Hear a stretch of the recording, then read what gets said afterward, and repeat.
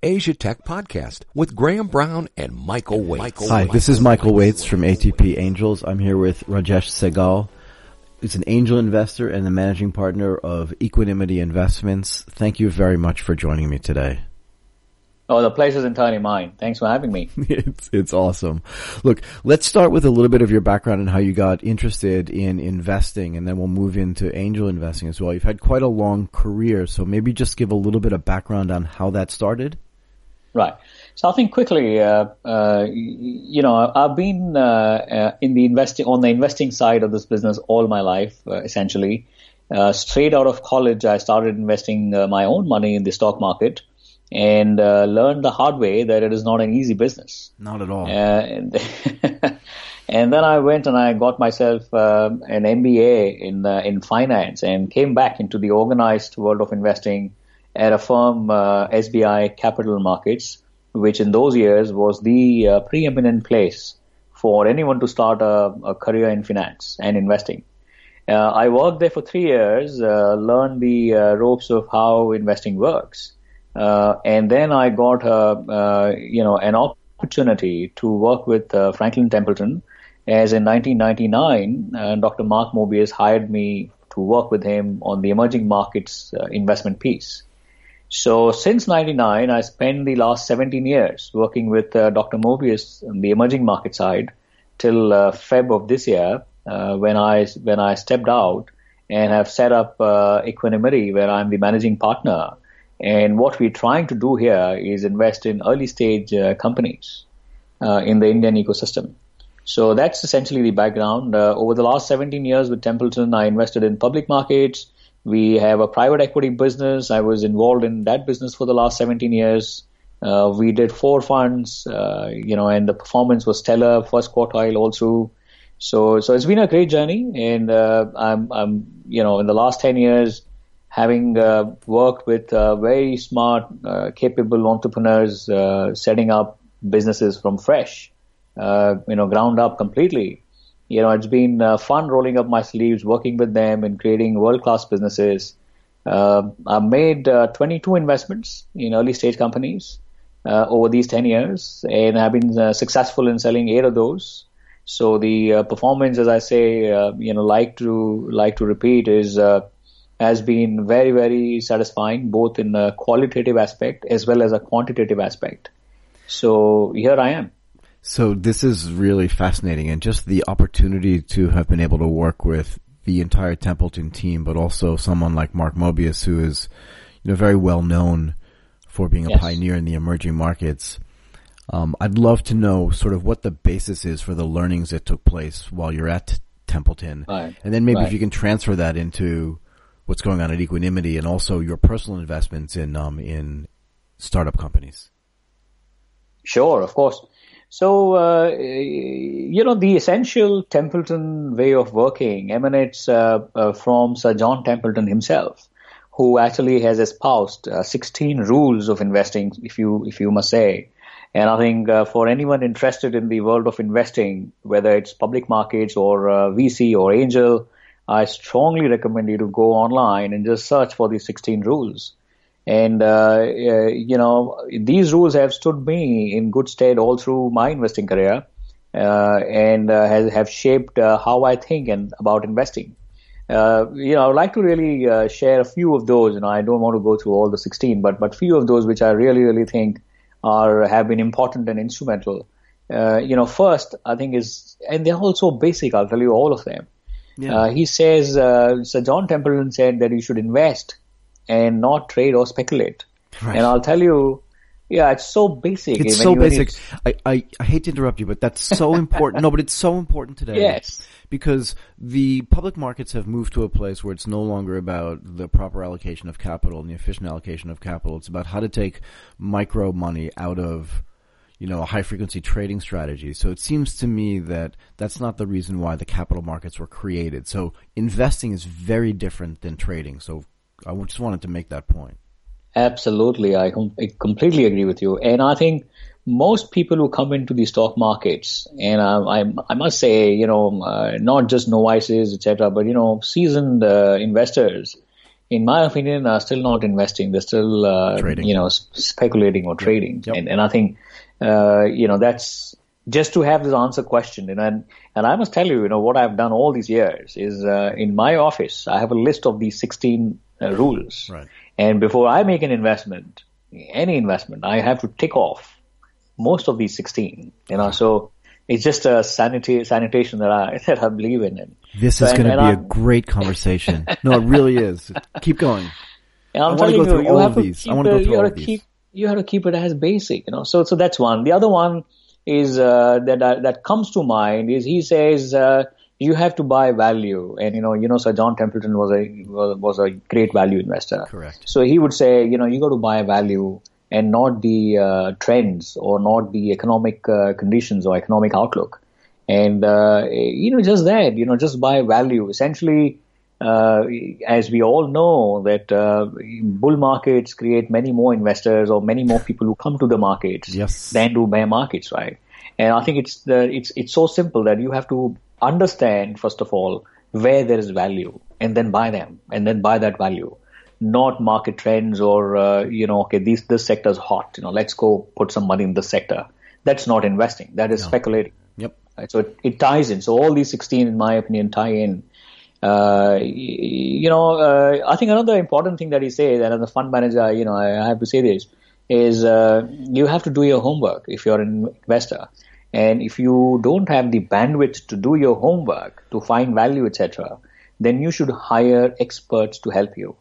And this is where I think the role of fund managers comes in. Fund managers or wealth managers comes in. So I think for most people out there who are trying to become angel investors and invest money in early stage companies, I think it's great to play around and get a kick out of it. But if you really want to invest and make it a component of your overall asset allocation or your wealth, I think you have to get professional help and take the help of fund managers. Yeah, I couldn't agree more. I mean, one of the things I try to tell people when they're making investments, right? They say, I just do angel investing on the side. And one of the questions I ask them is there any other part of your life where you hire somebody who's just doing something on the side? Right. Like if you were running a law firm, would you hire a lawyer and just, I'll just do it one day a week? Or even somebody who's mowing your lawn, right? I just do it once a month. I'm just a gardener once a month.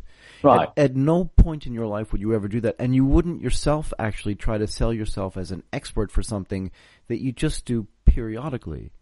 Correct. So that's why fund management exists, and that's why you pay people to do it for you. That's why it's not free. Absolutely. Here's another one that comes to mind. He says that any investor who has all the answers hasn't even understood the questions. That's my favorite, actually. If I had to pick a favorite out of the 16, that's my favorite. And tell me why you like it. I mean, as I said, as we were talking on the side, I mentioned that, investing is all about keeping on learning, and we learn every day. Every day. And the basic fact that you admit that you don't know everything, I think it stems from that. None of us are experts in all areas. We are not. We just can't be. It's not possible. And so I think the greatest fortitude lies in admitting that we are not experts in everything, and therefore trying to ask the right questions and get the answers to those questions. But if you think you have all the answers, I can assure you that Sir John Templeton is right. You don't even understand the questions. No, you don't. Look, I remember when I first started studying Japanese when I was living in Japan. And I didn't know that. Yeah. Oh, I lived in Japan for 22 years. Wow. Right. And the Japanese people are very polite and kind and would say to me, your Japanese is very good, which was a lie. But my response to them was, what I know really well. But what I don't know is voluminous. Correct. And that actually pushed me to learn how to speak Japanese better. But it's kind of the way I live my whole life too. Sure. There's a whole bunch of things that I know really well, but the stuff that I don't know really well is so much larger and so much broader that if you're not in the process of trying to learn every day, regardless of what your chosen field is, then you're already lost. Right. Yeah, I think I'll take you through one more that I believe in on a regular basis, which is not to be too fearful or negative too many times or too often. Right. And I think that's the whole basis of investing, right? You're investing because you believe the future is going to be better than where you are today. Yeah. So as an investor, you have to approach investing in a very optimistic manner. Not to say that you should forget the tenets of buy value and buy low and be sensible about what you're doing, understand what you're doing. But I think as our whole persona, we have to we have to ensure that we are not very fearful too often. Otherwise, and there's enough and more data to support this from the public markets, though, which says that you will miss most of the upside. Yeah, I think a really great investor is always going to be an optimist at some level. Correct. Because if you're buying something that has value and you expect it to increase in value, that increase in value is just based on some type of basic optimism. Right. And so this is, so these are the tenets that I've always believed in, and this led me to always keep an open mind, because one of his tenets also says that always diversify, and there's no one right asset class or investment for all seasons. And I think that's where, my experience in public markets and then the private equity business at Templeton and then angel investing in early stage companies has come from. Yeah, I'd like to bring up actually two more of these tenets, if you don't mind me saying. Please. The one is outperforming the market is a difficult task, right? So what that means, I think, from my mind, is that you don't necessarily have to buy the entire index, right? If there is an index. But you should know that outperforming that market is very difficult, which means when you're curating, if you are curating your investments, just again, that gets back to do your homework, right?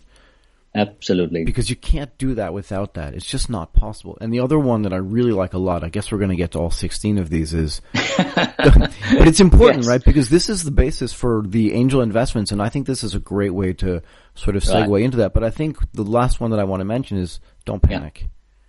Yeah, that's excellent. Yes, I agree. Don't panic. Don't panic. No individual day is fatal. It is so simple, so simple. But you look at stock prices, you look at what the press headlines of the day are saying, and you will panic, and you're like, oh my God, I made a mistake. Right, but also remember that if you're trading off of headlines, you've already lost as well. Correct.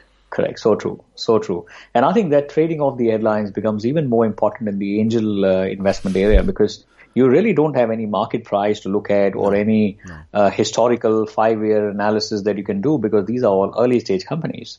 There's very little history to go by. So angel investors tend to get swayed not just by the headlines, but also by what this whole phenomena of, my next door neighbor is. He says it's bad, or he says this is not good.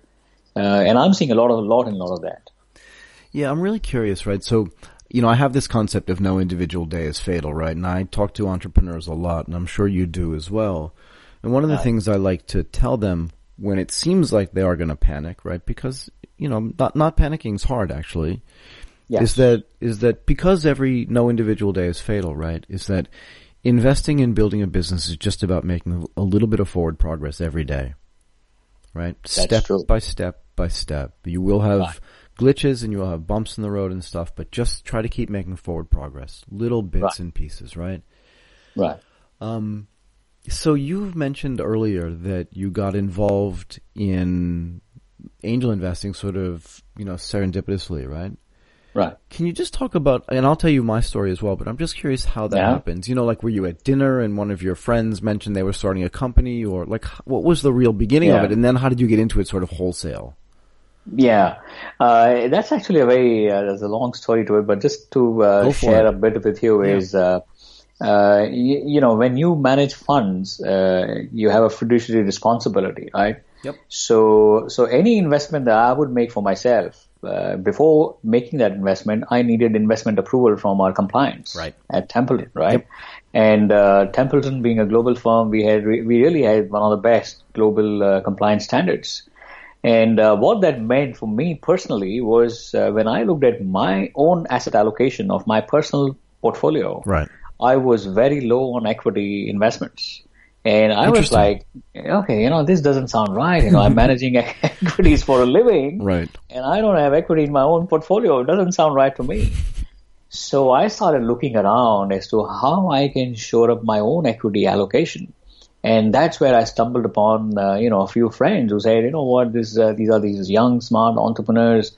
They need money to set up their business, and we giving them the money. And they really caught my attention when they said that this is equity and we are not lending money. And I was like, okay, this is it. So that's how it happened. And I essentially started investing with a few friends of mine, saying, okay, let's give them equity. And that's how I got, sucked into this whole world of early stage investing. What that you said that was what, like 10 or 11 years ago? Yeah, this was 2006, 2007. It's about 10 years ago. And was all your angel investing, and is it still maybe concentrated in India? Yes, largely in India and the subcontinent. So I've got something in Singapore, I've got something in Sri Lanka, but largely it's India. So can you characterize the types of companies that you were investing in initially? And I'm curious if that's changed over time. Right. Yeah, that's an interesting thing. So, as a portfolio manager, when you look at your own portfolio, you also want to, I'm talking specifically about the early stage investments I've made. Yes. I think I've tried to, over the last 10 years, not just look at deals, but look at the overall portfolio. And I think that is a very different way of approaching early stage investing from what I see on the street. I love this. Because 9 out of 10 guys will tell you deal. You'll hear that word deal 10 times in a conversation. Mm-hmm. You'll hear the word portfolio maybe Never. 0 or 1. Never. Yeah, maybe 0 or 1. That's what exactly. So I think I've benefited from this whole portfolio approach to early stage investing. And at Equanimity, what we've done essentially is married my experience in the early stage ecosystem over the last 10 years, along with my portfolio management experience of managing finite life funds, these private equity funds that I was involved with, four of those. And we've said, this is what Equanimity will do. We'll carry forward what has worked so beautifully over the last 10 years without any style drift or trying to change things just to suit the structure in which from which we are investing, whether it's a personal pool or it's a fund. So here's the thing, over the last 10 years, there's been one consistent, thread that is woven all my 22 investments. And I can tell you that I didn't think through this before I made those investments. But then as an individual, when I look back, it's so transparent and clear. And here's the investment thesis then for me and for Equanimity. So I've always invested in those companies that use technology as their backbone. And when I say technology as a backbone, what I mean is, I'm very specific about it. So first of all, I am not a technology investor, and let's get that out of the way. I invest in technology-enabled businesses. So whether you're a health tech company, you're a fintech, you're a consumer tech, you're robotics, IoT, essentially you have to be using technology as your backbone. And when you do that, technology should very specifically help you in 2 areas. One of the first is scalability. Yep. Which what I mean is you have to be in a business where you can use technology to scale up. And the purpose of specifying this is that more and more consumer-facing businesses, are usually spending money to scale up. They're burning cash to scale up. And my view is that there are 2 ways to scale up. One is you burn cash. Second is you build something which will help you scale up. And that's the kind of company I want to invest in. And the second quality that a company has to have for me to invest is that technology should help build some kind of a moat around its business model. Absolutely. or revenue model, right? So first of all, you have to have a revenue model, and there has to be technology that protects it. So as long as technology helps a company in scalability and sustainability, I think I'm good to go. At Equanimity, we love those kind of companies. And beyond this requirement, we are pretty sector agnostic, as I said. Right. And I mean, that fits into probably everything that you've learned over time, right? Because you talked earlier about not necessarily following the hottest trend, right? In other words, everybody today is doing biotech. I don't care, right? Or everybody's doing health. I don't care. I mean, I do care, but not just because it's getting done today. The point is, are they using technology to enable this business to scale? And I want to talk a little bit about your definition of scalability in a second, because I think that's important too. And the second thing is, what's the moat that gets built around this business? In other words, what's the barrier to entry for people who just see this and say, oh, I can do the same thing, right? So you want to go back for a second and just tell me how you would more deeply define scalability. Is it just repeatability? You can do this over and over again? Or is it means you can get bigger in different geographical regions? Or is it some combination of a bunch of things? Right. So yeah, I'll answer that. Before that, just something came to mind, and ties in back to our conversation about the 16 tenets of investing, right? Please. And as I said that I'm sector agnostic, it ties in with what Sir John Templeton said. One of the rules is diversify. Right. Right. So as I said, it's all my learnings come from there. But coming back to scalability, I think the times that we are living in, technology is so omnipresent, that it's really making the world smaller and smaller. And here's how I think about things. So if you were, if you were to go back in time, say 20, 25 years ago, you would find that, some folks in Silicon Valley, which is now called Silicon Valley, would create some kind of a technology, and that edge that they invented and they created would remain with them for a much longer period of time, and everybody else would either copy that or license it out. Right. And that's where I think the genesis of most of the hardware and software companies in the Silicon Valley happened. And I think slowly and gradually we saw that this ecosystem grew and grew and became so meaningful that you have countries like Israel, which is now called the startup nation, come up, where essentially again some technologies got developed there and it was taken out of there and implemented globally. I think what's happened today is because technology is so prevalent and so omnipresent, is people working in different startup ecosystems across the world. So Silicon Valley or Israel or China or London for fintech companies or India, Bangalore, Delhi, etc. I think what we are seeing is gone are the days when you could sit down in your office in any part of the world and try to solve a problem in a silo. Right. I think those days are gone. So you really, as an entrepreneur, if you're not thinking of building up a globally scalable business, then I think you are starting off, you're shortchanging yourself, first of all, and B, you're channelizing a lot of precious resources to something that's really not, the most optimum or the efficient way of doing things. So I think by definition, the way I look at business is, can this be a global business? I think that's one of the important questions I need answered before Equanimity invests. So that's the whole scalability part. So yes, as you rightly said, whatever business you're creating you should be able to grow it geography after geography and target market after target market. So, sorry, go ahead. I interrupted. Yeah, I mean, just a caveat there. It does not mean that there is no place for niche businesses. I mean, there is a huge place for niche businesses as well. Right. It is just that it's not the kind of investments we are looking for. Right. And I talk about this a lot, right? A viable and a valid business is one thing. An investable business, in my mind, is a completely different animal, right? So true. Right.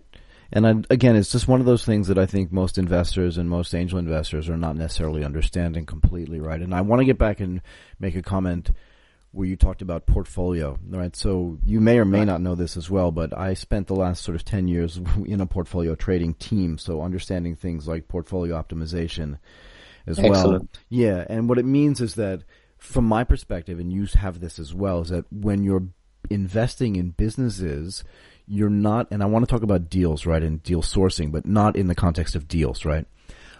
Is that when you look at a business, you look at it from a holistic portfolio perspective as well. It's very rare actually to find an investor today that's doing that. Right. And that's a big benefit, of course, of coming out of an institutional investment background, and particularly the one that you came out of, is that knowing, like every individual deal, it's interesting in its own right, but how does it fit into your portfolio, and how does it fit into the global part of your portfolio as well? It's just very interesting to me to think about portfolio optimization, because it means as well, while it is difficult, I'm going to keep talking about these tenets now, it's really fun. While it's really difficult to outperform the market, it's easier, not easy, but it's easier to outperform the market if you actually are using portfolio optimization theory as well. And that's fascinating to me from an angel investment standpoint because very few angels are talking about that. No, absolutely. And I think that's what gives, in my opinion, that's what has ensured that my performance on my angel deals as a portfolio put together has been very satisfactory. Yeah. It's been great. I mean, I'm so happy about it. And I think it all stems from looking at all these deals as a portfolio. Because look at this. In any given portfolio of early stage companies, let's say, you will have some which will fail. Sure. You will have some which will be home runs, right? And you will have a lot of them in between. And that's, I think, very typical. Very. What portfolio optimization and the portfolio approach lets you do is that to make sure that the correlation between all your deals there is not very high, which essentially means right. You don't run a risk of losing all your capital deployed because a few of them went under. Right, because your investments are highly correlated, right? This is a problem if you just invested in one sector. Like if you're not sector agnostic, you run the risk of having a bunch of things happen, but at least two of them are your sector goes out of favor, so nobody else invests in them, which means that the next round of investment never happens, or that the trend itself was not valid to begin with, and that means that making that investment to begin with was silly. And then you talk about, sorry, you have me very excited now, but now you talk about portfolio concentration as well, and if it's too concentrated, by definition, you've made a poor investment, and that gets back to Sir Templeton's idea of diversification inside of that portfolio. Correct.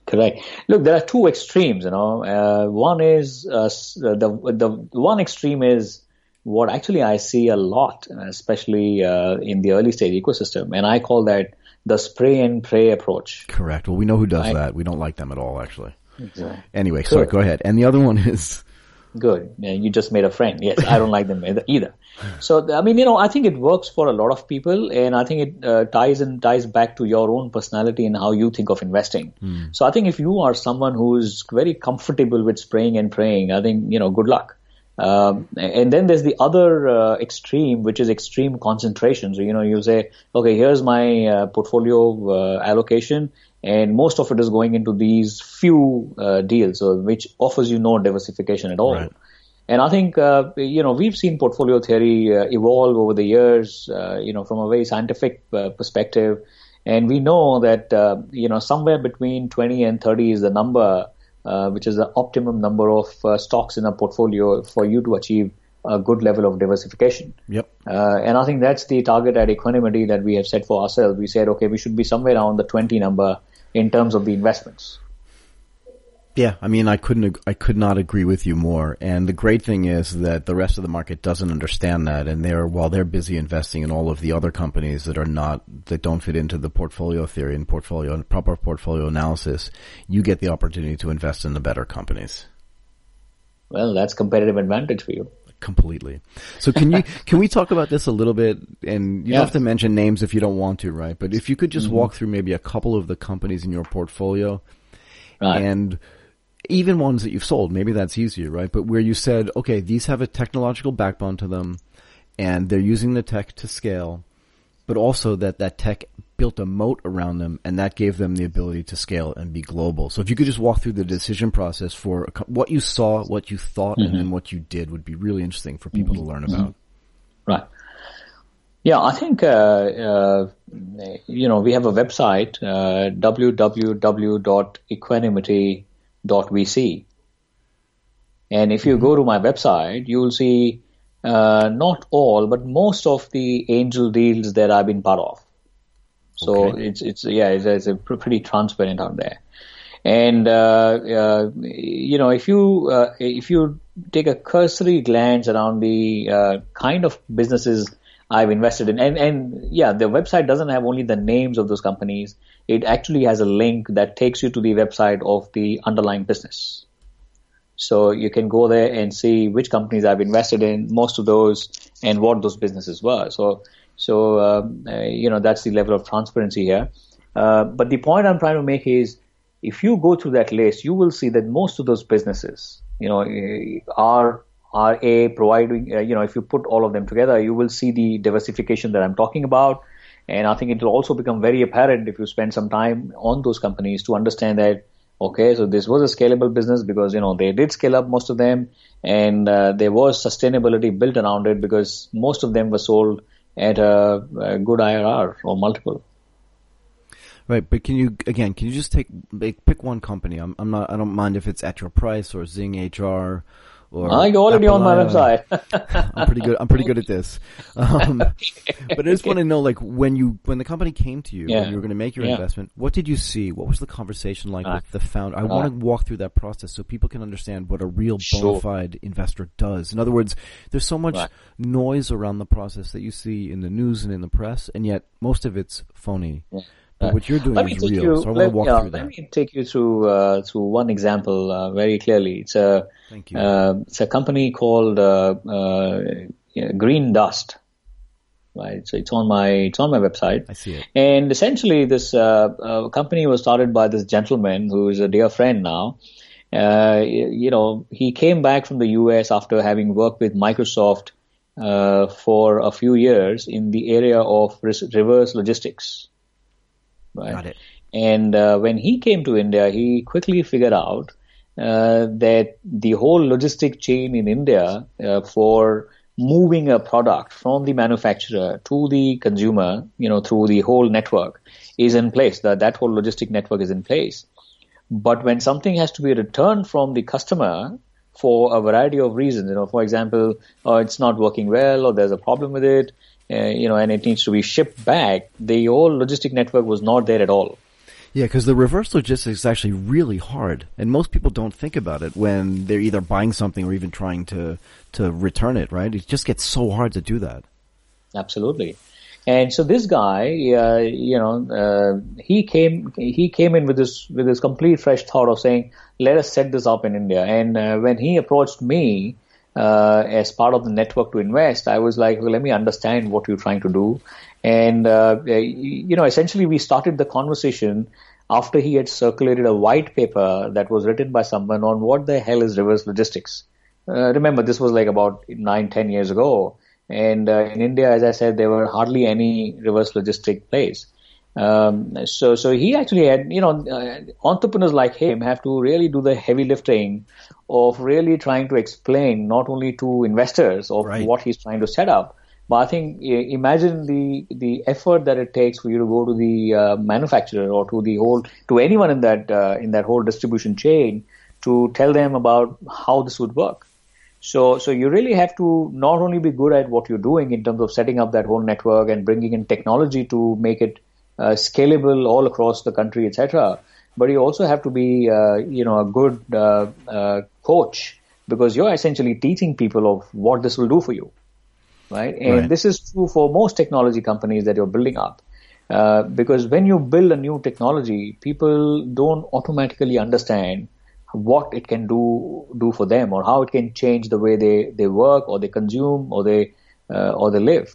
Right. And so it's an uphill task. And I think from an investor's standpoint, you not only have to imbibe as to where that the entrepreneur's coming from, but I think you have to have the ability to step into the entrepreneur's shoes and look at the world from that standpoint as to, okay, why do I firmly believe that what I am trying to create today is going to make a difference to these many people and these many lives and these many businesses, and therefore create a business and therefore create wealth for all stakeholders. Yeah, I mean, this is really interesting, and also how it can provide efficiency, productivity, and actually help contribute to the bottom line as well. But you're right, for a business that doesn't exist, so you can't even explain what the comps, what comps are, right? Comparable businesses are. Exactly. Yes. Then going out and educating the market about what those things are can end up being quite difficult, right? Oh, absolutely. When you set up a business in any traditional industry, and I can share my experience from the private equity part of the world, is when you're funding a company that is in a mature business, I think essentially you're trying to see that what is the kind of market size there, which is more or less there because you have the comps, and how do you stack up against the others, and therefore, given your competitive advantages, what kind of market share can you garner from the other existing players realistically, right? Yeah, realistically, and you can add to that a certain organic growth rate that the industry is going through. So that's the kind of approach you have, right? But when you are setting up a technology-enabled business or a technology business, I think you don't have any existing market to take market share from. You're essentially saying, I'm going to create this whole new market, right? And so for an entrepreneur, it's a dream, right, which he believes in. And as an investor, if you want to partner him in that journey, it is extremely important for you to put yourself or have the ability to put yourself in the shoes of the entrepreneur and see what he's saying. And only then can you have the conviction of saying, okay, I'm going to put in, you bring in the labor, I bring in the capital, and those are the two basic factors of production in, economics 101. That's how a true partnership works. Yeah, I mean, I'm just keep looking at this business, the green dust business. It's really interesting.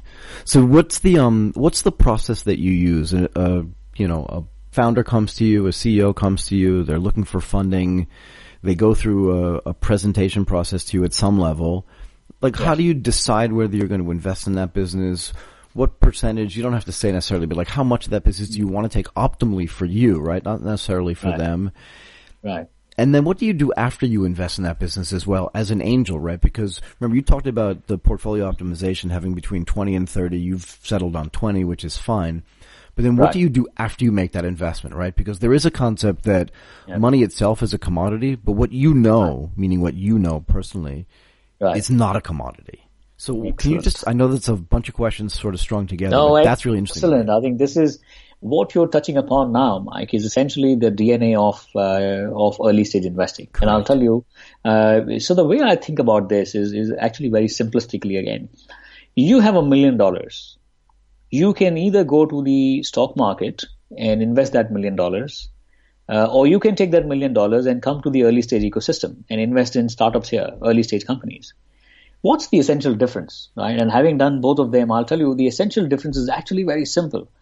In the listed market space, there is no influence on the outcome that you can exercise. Right? Because listed companies That's why I asked. Yeah. So listed companies will deliver to you, or mature businesses will deliver to you what they can deliver. Now, when you come to the early stage ecosystem and you deploy $1 million, I can assure you there is a lot of influence that you can bear on the outcome of your investment.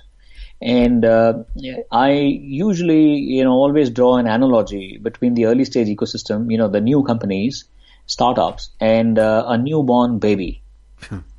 Right? Providing capital to a startup is like providing food to a baby. It is essential, it is critical, but it's not the only thing that a baby needs. Right?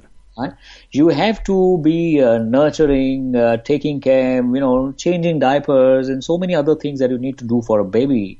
I think as an investor, it's your fiduciary responsibility to do all of that and bring to bear a lot of other things when you invest in a startup. So the question that you ask is, okay, what do you do after you invest? I think the journey starts after you invest, right? Investing is just the easiest part, in my opinion, of the whole process. Absolutely. Because you got to work with these startups. You got to roll up your sleeves. You are not passive money. You cannot be passive in the early stage ecosystem. I mean, that's like completely foolish in my opinion. You might as well light it on fire and walk away.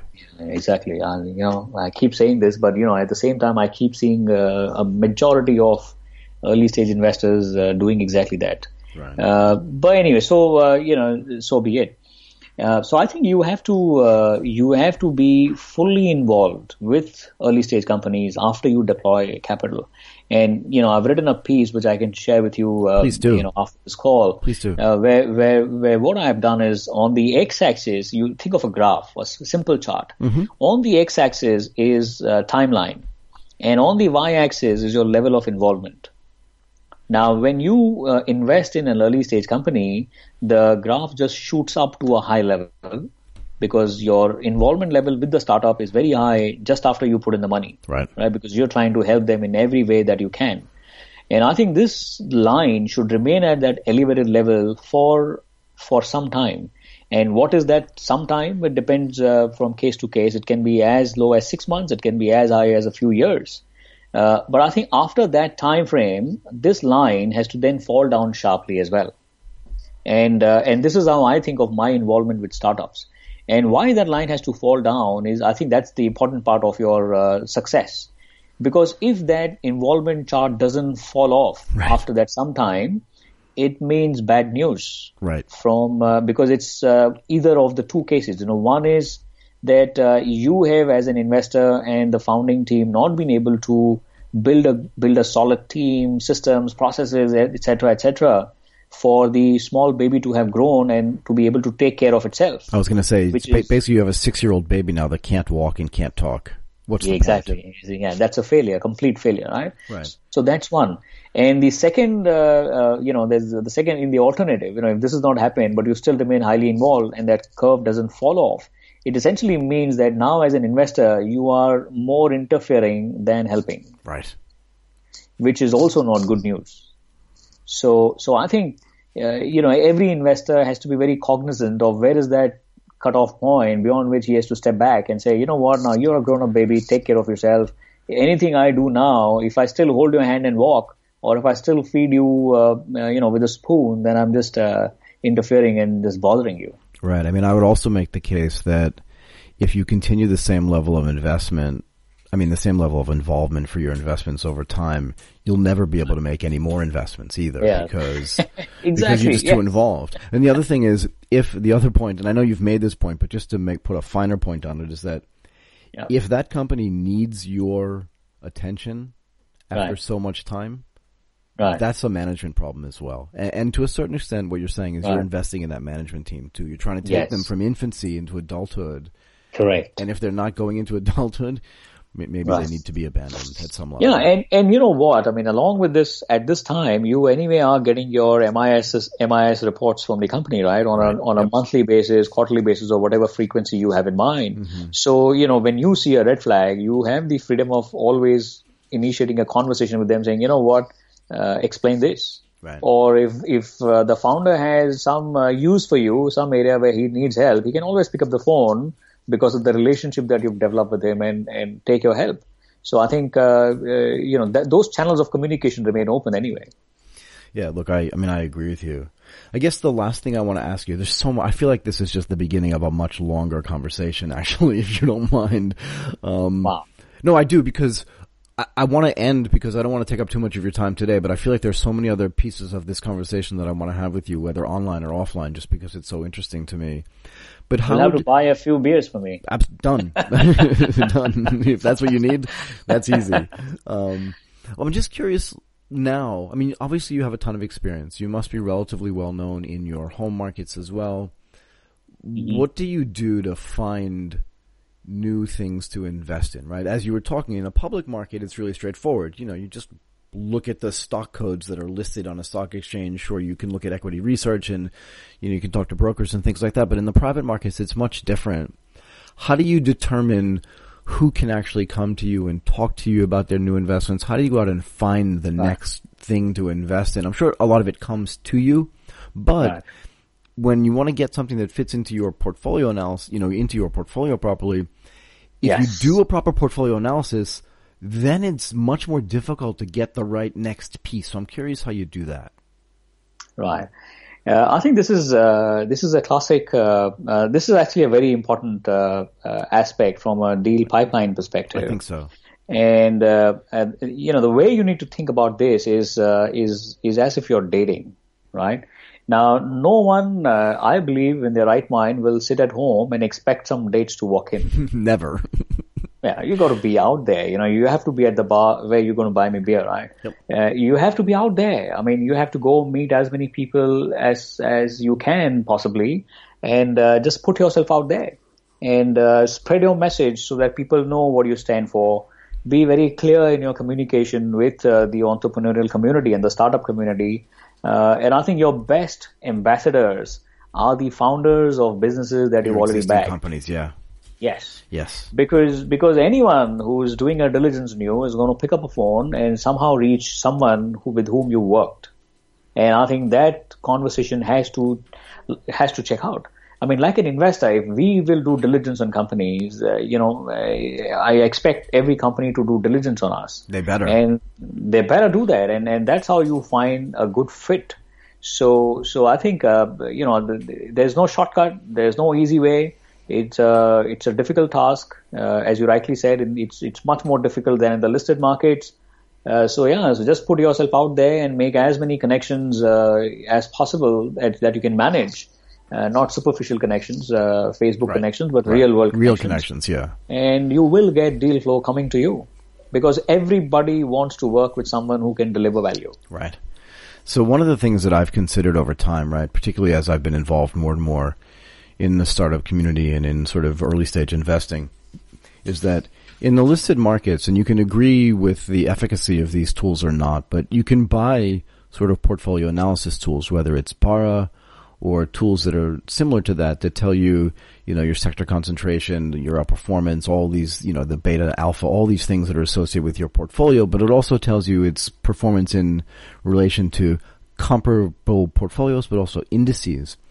And I wonder when we reach a stage, because that would be a great tool to have, not just for Series A, Series B, and Series C investors as well, but even for angel investing, where even at the earliest stages of a company, you can see what comps have done over time and how would, but also what your portfolio is, right? So from a portfolio construction standpoint, what would the impact of making that new investment have on the expected returns of your portfolio? I wonder if you've seen any tools like that. If you haven't, I'm just going to go out and build one. Please go and build one. Do you know what I mean? Like that would be interesting, right? No one's done that yet, I think. Yes, no one's done that. I mean, especially, no one's done that very simply because of the opaqueness of this whole market. I understand that. It's not a listed market, so you don't have access to that much information. And even if you have access to information, no one knows how much you can rely on that information, right? So by its very nature, these kind of products are not there. But, if you're developing one and you need funding, go to www.equanimity.vc. Yes. Oh, that's great. Okay, look, Rajesh, this was a great conversation. Hopefully you had as much fun as I did doing this, and hopefully this will not be the last time that we talk to each other, either online or offline. But I really want to thank you so much for your time. I really appreciate it. I think this was pretty insightful, pretty incisive, and I think a very relevant conversation for anyone who is spending time to listen to this. Thank you very much. And I hope they take away something from this. I'm sure they will. Thank you again for your time. Excellent. Thanks a lot. See you again. You've been listening to Asia Tech Podcast. Find out more at www.asiatechpodcast.com.